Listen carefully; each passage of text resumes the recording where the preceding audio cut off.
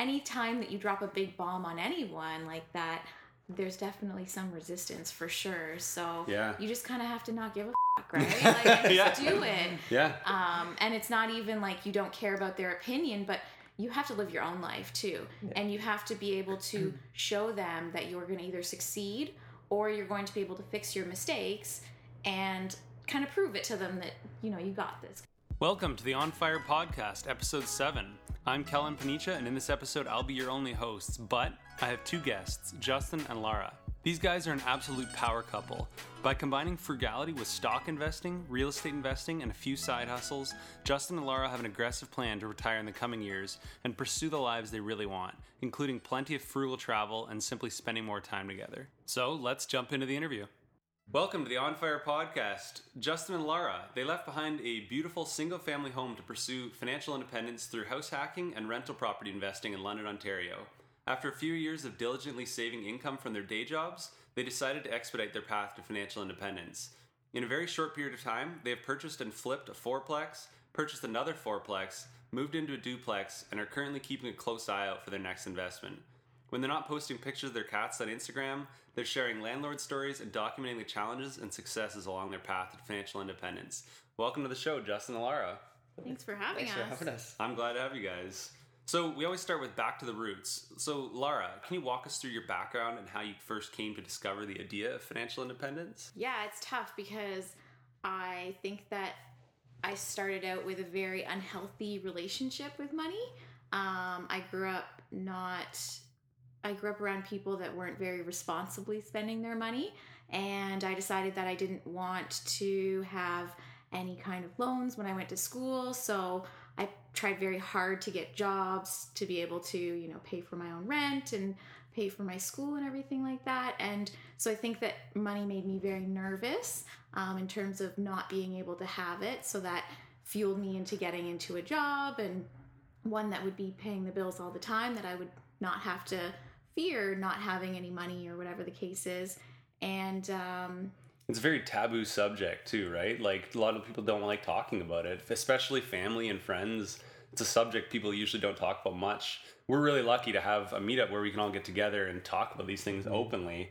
Not a lot of people have that available to them, right? Yeah, absolutely. It's really nice to know like everyone else's backstory and everyone else's thoughts on money and how they came to want to maybe become financially independent and not rely on their job. And and you know, when Justin and I got married, we decided that there's no point for us living in this great big house and continuing to go to work and never seeing each other, because he worked shift work and I worked during the day, regular Monday to Friday. And so it was the thought of, how can we spend time together more? And that's where we decided that it wasn't through your typical working Monday to Friday or your working jobs that we had. So I think that that's when we started to really want to be financially independent. That's very cool. So how about you, Justin? What sparked your interest in financial independence? Wanting to spend more time with Lara.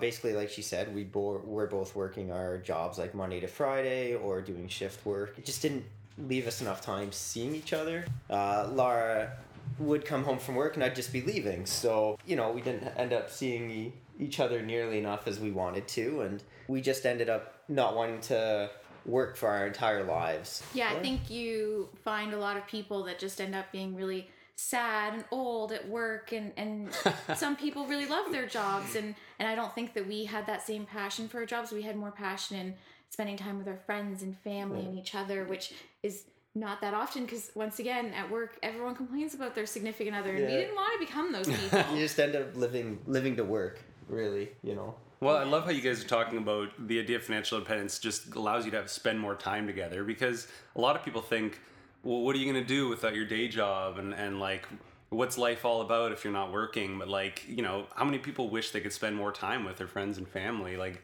financial independence is about freedom. It's about giving you as much time in your life as possible to apply to whatever it is you want to do. And the odds of that being your day job are slim. For some people, it's the case, but for a lot of people, it really isn't. Yeah, those people are very lucky for sure. Yes, exactly. So about a year ago, you guys sold what many would consider a dream home and decided to house hack in a large fourplex. What was your family and friends' reaction when you told them that you were going to do this? Oh, geez. It was it was mostly like shock. They were kind of like, you guys have your nice jobs, you have the nice house. Next step, you're supposed to have kids. It's really like the cookie cutter lifestyle. And we kind of were taking a big right turn and getting off the path, and then just going out in the wilderness pretty much. So, you know, everybody kind of thought it was the wrong decision, and they weren't overly supportive at first. Once we kind of showed everybody that we knew what we were doing, we did a lot of research, and we had a very good support network behind us. People started to see that and trust us a little bit more, but I think our family was very fearful for us because, like Justin was saying, we're both government employees. We had the perfect house to raise the perfect family in the perfect neighborhood. Mm-hmm. And so they probably felt as though their job was done. And, you know, they instilled upon us those things that they thought were important, and so that they can leave us to continue on our life and know that we would be okay. And we dropped that bomb. We also dropped the bomb that we didn't want kids and that we weren't going to be working for very much longer. So I think that it was a lot for them to take. Yeah. However, there was a lot of some anger that came with it too, which I think that was just seated in that frustration of, you know, them maybe not thinking that we would get taken care of. And or the whatever. understanding too. I don't think they understood the concept behind it.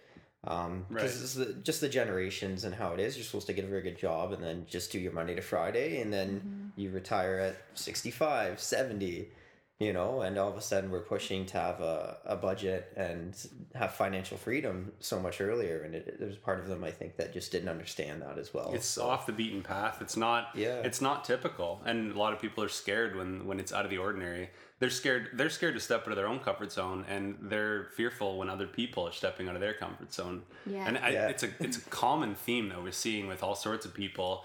At first, at least, their friends and family tend to not really understand. Sometimes people lose friends over decisions like this. And I mean, like, at the end of the day, like, you want people in your life that are supporting you. And it's great to hear that, like, you know, it seemed like people started to kind of understand once you showed, like, hey, this is really working out for us. You know, it seemed like you got more support with your decisions. Eventually they were like, my parents were coming by, and Laura's parents were coming by and helping us with renovations, you know, and giving us good ideas. Like, you come by and end up painting, bringing over reno materials. So once we showed them that we knew what we were doing, we had a good support network, they instilled more trust in us. So they went through a phase of acceptance for sure, and now I think they're at the point of trusting us because they saw that we rented it to really great people, and we were able to make money by living there, and then we sold it, and you know, no one questioned that decision for us, which was really nice because they trusted us at that point. And now I don't think that they would be fearful for us to say we're buying another one or we're making this life decision. I think the next big step will be telling them that maybe you want to travel the world, and you know, there's struggles with that too. So anytime that you drop a big bomb on anyone like that, there's definitely some resistance for sure. So you just kind of have to not give a fuck, right? Like, just do it. Yeah. And it's not even like you don't care about their opinion, but you have to live your own life too. And you have to be able to show them that you're going to either succeed or you're going to be able to fix your mistakes and kind of prove it to them that, you know, you got this. Yeah, exactly. So tell us more about your decision to sell this property. Many of our listeners probably think, hey, why would you move out of a place where you're living for free, possibly even making money on a monthly basis? What were some of the factors that went into that decision? I think it comes down to that everybody's got a price.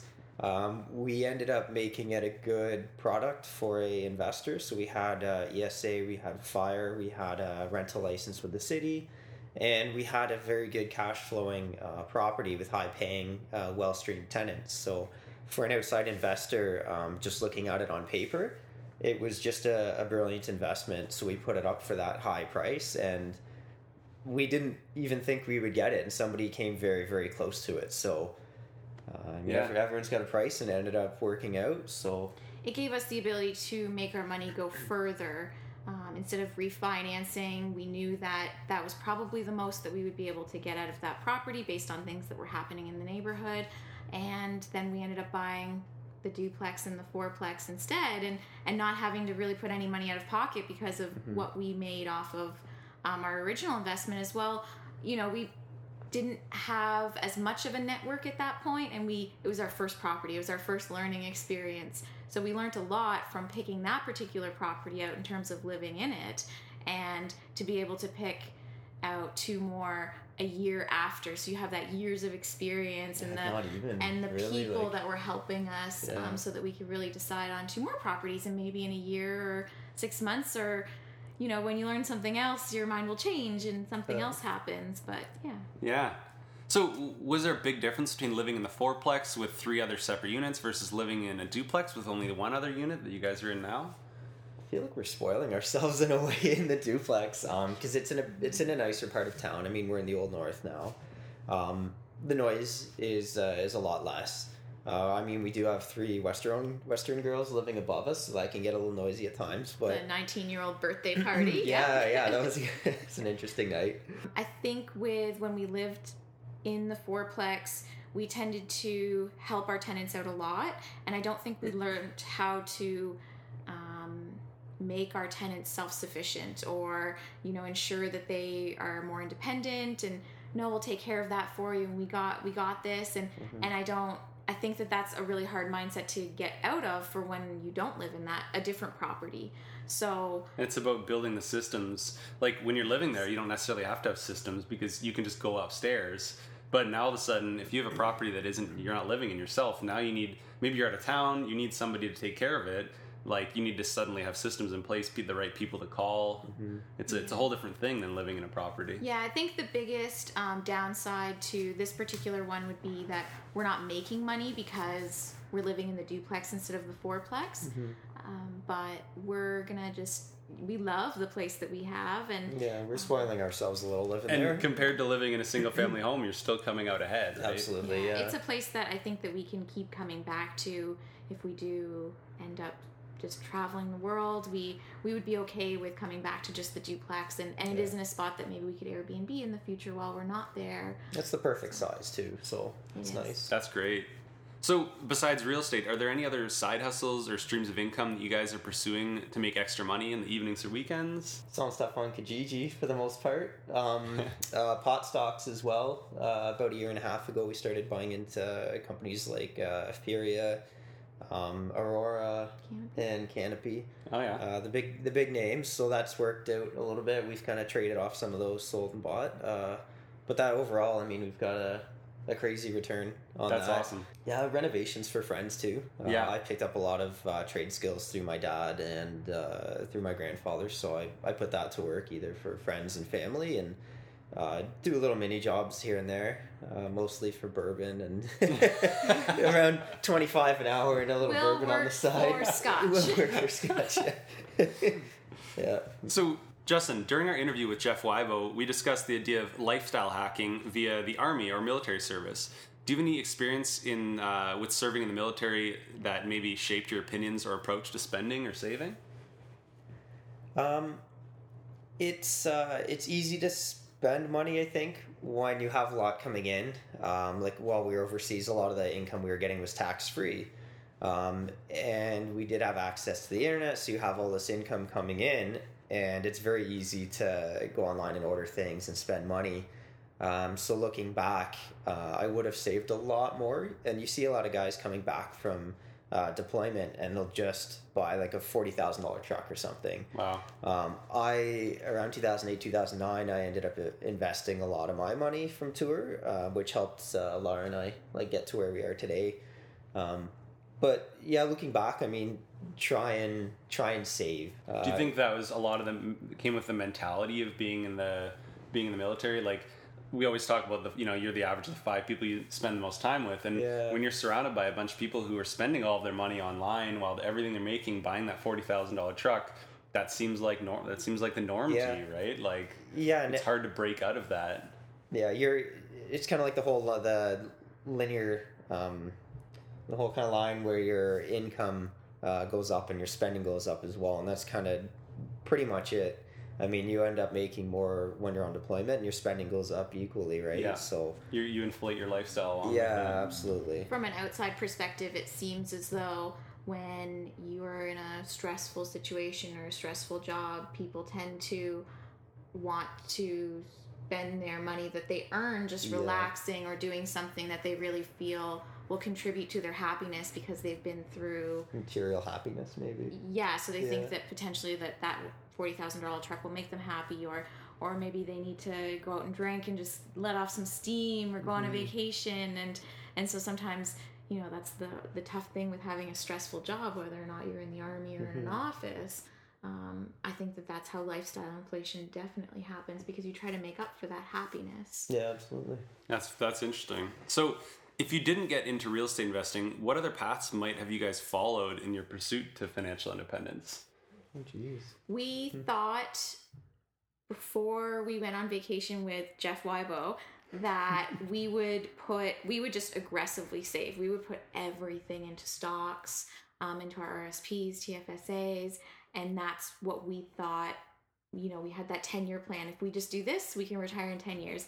Now, mind you, we hadn't met any of the fire people, so maybe the calculations could have been more of a 5-year plan, which I think is still safe to say that we would be on the 5-year plan. But after learning about the house hacking, that made such a huge impact, to be able to live for free, inexpensively, or even make money off of where you live. And like I said, Jeff Wybo had introduced us to that concept, and then into real estate. And I think that fueled it from 5 to 10 years to potentially 2 years. Yeah. We're thinking. Wow. Maybe 2 or less, hopefully. Yeah. Right? That's so exciting. Well, I can't wait to do a follow-up episode when you guys get to that point. It'll light a Talk fire about- under our asses Yeah. for sure. I'm sure you'll have good stories at that point. We'll do a Skype video from Costa Rica or something.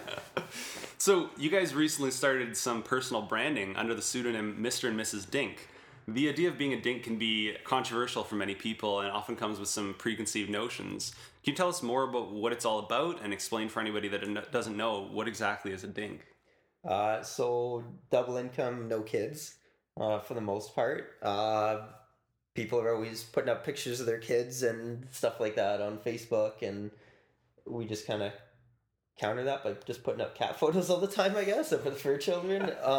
But it's just about not wanting kids, wanting to spend the most amount of time as you can with your spouse, enjoy financial freedom, I think, is a big part of it as well. We decided very early on in our marriage that we didn't want kids because we saw relationships deteriorating through them. We saw, people thought that it wasn't fair to their children because they were working so much, and we didn't really we don't have the maternal parental instincts. We love our friends' kids, our cousins and family, and I think that our efforts are better spent guiding them in their journey, because we can be the fun aunt and fun uncle that they really want to listen to, and help them learn things and explore things, instead of the parent that's just been beaten down from parenting is hard, you know? From the outside looking in, it just looks miserable too. Yeah, honestly. so it's nice to be able to help influence our friends' kids and be the best role models for them, while being able to spend time to do what we like.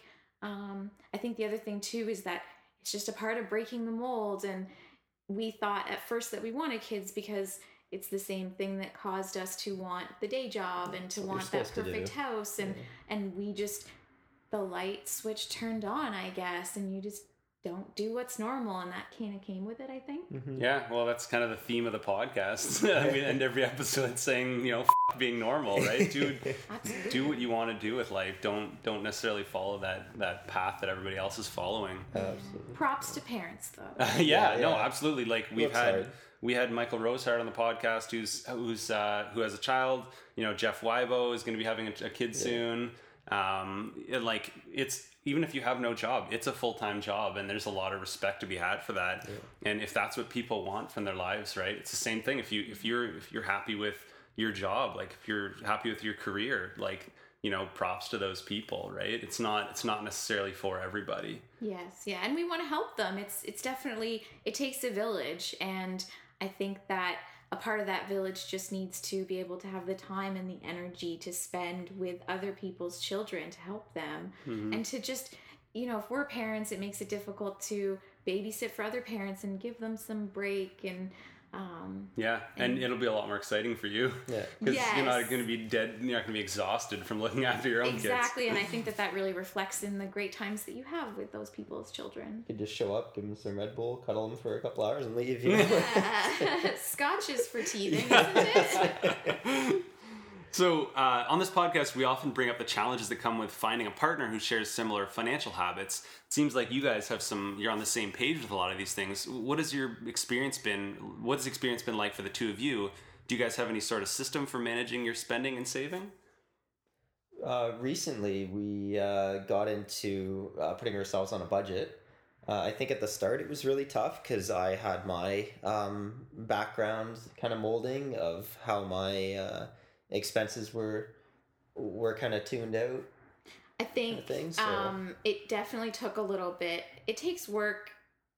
Sometimes people are, they find the person that thinks exactly the same, and I don't think that that's very fun. I think that because we think differently, it's exciting, and we work together, and we have those challenges, and we learn from each other. So, Justin, you ended up being able to purchase things and maybe you were saving a little bit or you would buy something that would last forever, whereas I was always so scared to spend money. And so you taught me that it's great to be able to have that money and spend it on something that's really important to you or something that's going to last a really long time.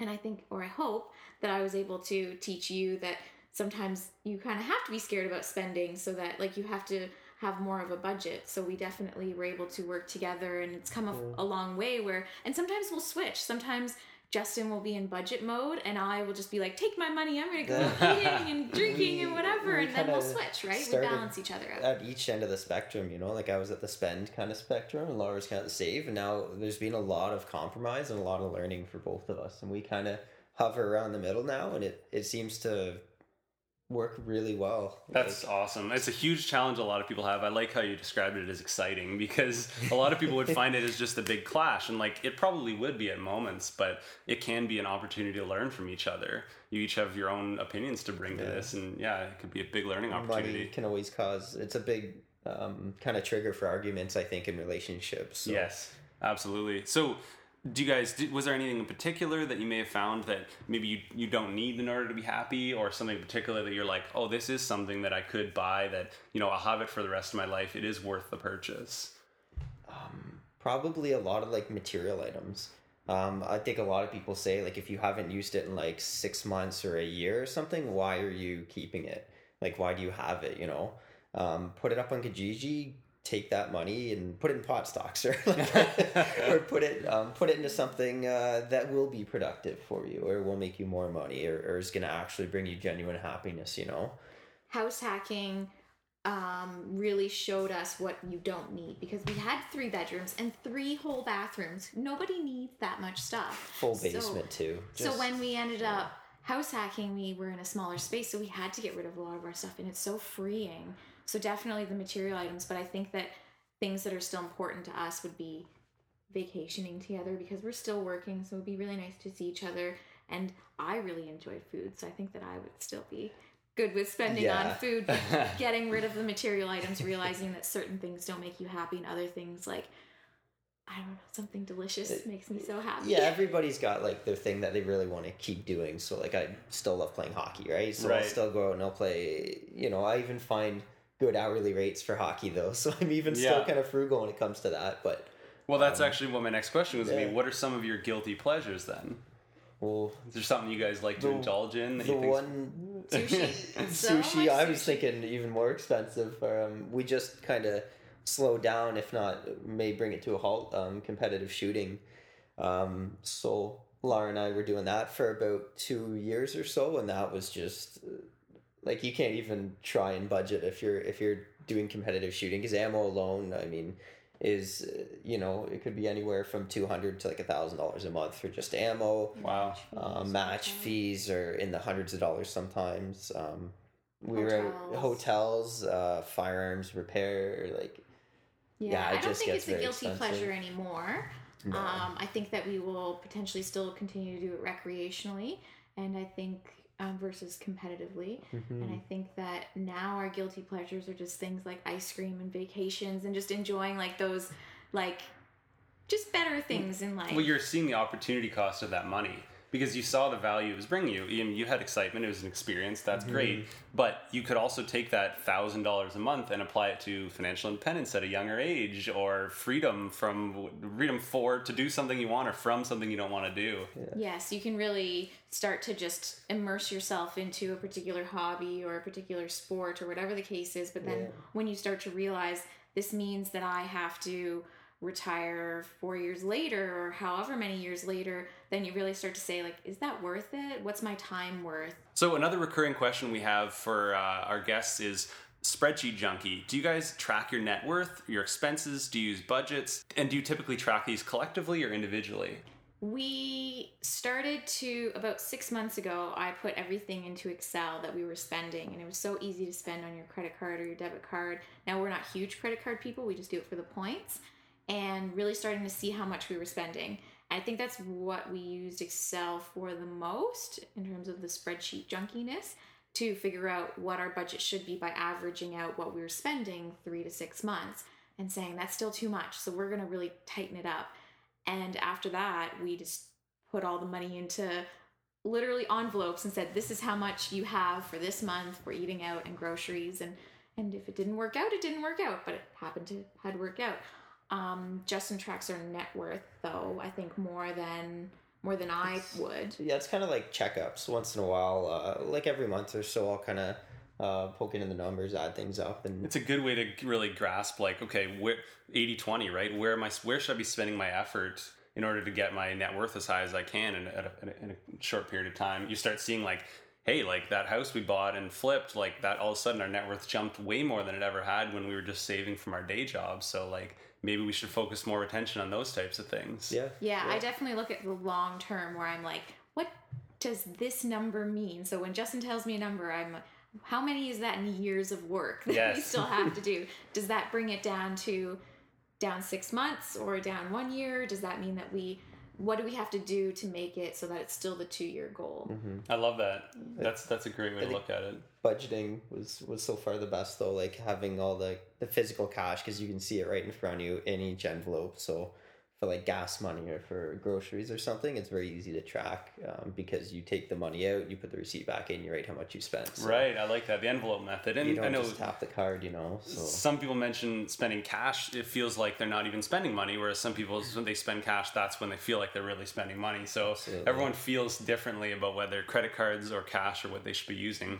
It's just about, like, identify what it is that you feel like you're spending money too easily with, and maybe stop using that method of payment. That could be a little tip to you. For us, it was when you open the envelope and it's the middle of the month and you're like, I only have $30 for eating a bunch of nickels and dimes. So then maybe you don't go out that week. Maybe you go out the following week, or you try to go somewhere inexpensive, but then the rest of our money goes straight back into either investments, or right now it's been going back into the properties. So everyone seems to think, you have all this money set aside because you only spend this on living and your own expenses, but they don't realize literally the rest of it just goes right towards the house. So it could be something good to share on, like, your Instagram and stuff, like how much are you spending on these renovations? Share with people, right? They would be floored. It's a good number, though. Sometimes I tell coworkers and stuff, like, oh yeah, for the kitchen reno, for this whole unit we're probably thinking, $5,000, and like, well, I paid that to have, like, a door installed. Exactly. It didn't even come with hardware. Well, we're taking our frugal mentality and applying it to business, and I think not enough people do that with their business. Like micromanaging your costs is actually a really great thing for, like, not just individually, but for your business. So let's jump over to Reddit, where a user named Velociprime asked, To those who live in areas with seemingly endless food options, how do you balance eating out with home cooking? That's a tough thing for us. We love eating out. We have no willpower when it comes to good food. So the envelope, I think mostly the budgeting, it comes back to that. You'll have separate envelopes, so you only have so much for eating out, and you only have so much for groceries. You found that worked for you guys, and that's just the definitive way for us. Like, it just helps out so much. But now we don't mindlessly eat out. We try to find somewhere that's delicious yet inexpensive, like L Furniture Warehouse. They have amazing food. Yeah. Not sponsored by them at all. Yeah. But you can get everything there for $5 and everything's really tasty. And really good. and then when potentially you do go out for something larger like sushi, you make it a bigger deal where your friends come out, or you make it a combine with social your event. You go for family. lunch instead of dinner Yeah. or something, right? You save a little bit of money there. Or... It's definitely a time issue too. So with Justin and I working, plus the renos and all the other stuff that you have going on, it makes it very difficult to consciously try to go to the market and get something that's locally sourced so that you can make it at home. And then by the end of the day, it's part lazy factor, part time factor. But I think that potentially when we reach financial independence, we would love to be able to learn how to cook amazing dishes and be able to spend that time getting locally sourced foods. I think we'll alter our budget as well at that time. We'll see where we can decrease expenditures and increase in other areas. That's really neat. Yeah, actually, I like that idea. It's always adapting, I think, because even the first month we did budgeting, we came under budget of our very first month doing it. So, of course, the excess just went right into alcohol. But maybe conscious when consumption is what it's all about. So now we strive to come under budget all the time, so we can just get Just more alcohol. So what's the plan for you guys now, long term? Do you guys have a goal in mind that you're aiming for, a dream that you may be pursuing? If so, what are the steps you're planning on taking to get there? I think the end goal is not to be tied down anywhere. If tomorrow we want to go on a frugal trip to Costa Rica and backpack for however long we want, like up to 6 months or something, then we can do that. It's just the general goal of financial freedom that is just so appealing. We want to have no strings tying us down. Obviously, we want to see family and stuff still, but if we want to go do something, we don't want to have a job to tie you down. We want to live our lives and enjoy as much time as we can together, I think. So yeah, I think that hopefully we can stick within 2 to 5 years. Now, as I say, it maybe keeps even getting cut longer. it down less, Maybe right? cut it down, but Yeah. and we're still young enough that if we want to continue to pursue real estate, whether it's just house flipping or more rentals or whatever the case is, we can do that. We can work at a place that really excites us, like Mac, because we love to camp and we love to backpack. Oh, I would and love do to work that. there too. Right? So, and it's one of those things where people work there as a part-time job because maybe you have to, but it would be awesome to work there because you really want to. You want to be there. Yeah. And Work's then- more fun when you don't need the money. Yeah. Exactly. Absolutely. You're definitely more passionate about it. So And if you could help others doing it too, like doing renovations for friends or something. Yeah. I think it would Absolutely. be great to volunteer as we travel too and really meet people, because it's very dangerous to stay in the same place for either your whole life or an extended period of time, because you don't learn from other people. You don't know what life is like. Like Justin was saying, Costa Rica, we just came back from there recently, so it's Yeah. hard to pick anywhere else in the world. Get But so well cultured, right? yeah, and realizing that they're happy with a small house, and you come back and you realize that that's what is life about. And then maybe when we go somewhere else in the world, you start to it opens your eyes to different cultures, different foods, different personalities, and just way of thinking, and you can implement that here and really teach other people, right? I love that. Yeah. No, I can definitely see how living in a bubble, right? Like if you even living in just a city for a large period of your life, it's the only thing you know. It's what's normal to you. I grew up in Northern Ontario in Canada, and there was a small town, and like there was definitely certain mentalities there that when you leave the city, all of a sudden you realize that's not the way that the rest of the world is. And like for better or for worse, it's a bubble, and it's good to just expose yourself to like the rest of the world and like grow.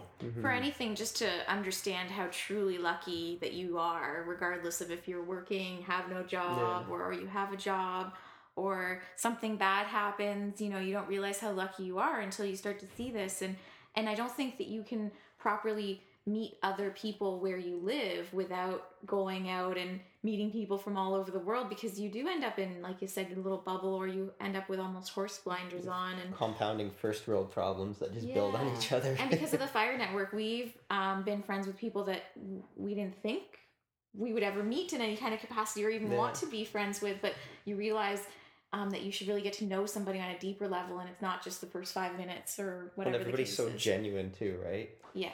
Yeah, it's no one judging book by their cover, right? Just like get to know people. I learned that a lot recently this last year too.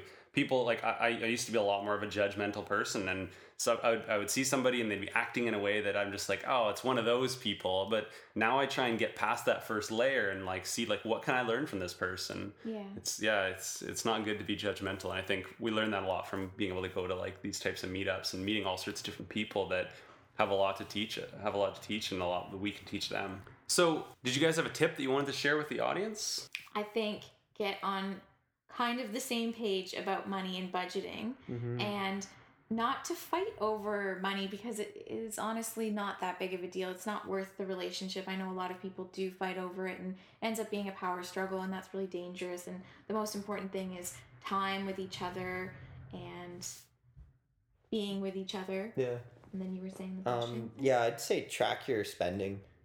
It's too easy just to spend $2 here and there on a coffee and debit, and you don't see the physical money kind of leaving your person in a way. It's not in your pocket where you hand them cash. Try and use your cards as little as possible, unless it's something like Visa for like renovation material, obviously, because that's building your net worth anyways. But track your spending. Budgeting has just been a whole new world that we've opened, and it's fantastic. Like it's helping us so much. I think too, don't let people, whether they're friends or family, deter you of what you have in mind. If you want to be an artist, or if you want to quit your job and do whatever, travel the world, try to see where they're coming from, but keep doing what you're doing, and don't let them think that you're going crazy because you're budgeting and you're cheap, and just keep going on your path and try to find people that are like-minded and have a support group, and you'll realize that there's more to what you're seeing behind your friends and family frustration and confusion, and that other people are doing it, and it'll really help you just prove to them that it's okay to be different. It's okay to go against the grain. And reach out and speak to those people. Find the fire people out there, Find the Dylans, Kellans, and Matts, and speak to them and learn from them. Find your people, absolutely. Yeah. So thanks for being on the show, guys. Before we wrap up, we always like to get our guests to ask the audience a question. So did you have a question that you wanted to ask the audience? I'd say what's holding you back?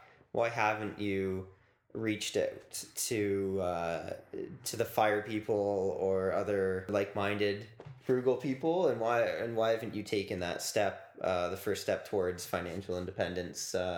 Whether it's just joining like a local network of the same like-minded people, or selling your single family house and getting a rental property, even just moving into a duplex. If it's the fear of the unknown, just what is it? And my question would be, has anybody thought of who they are outside of their work and outside of some of their hobbies potentially?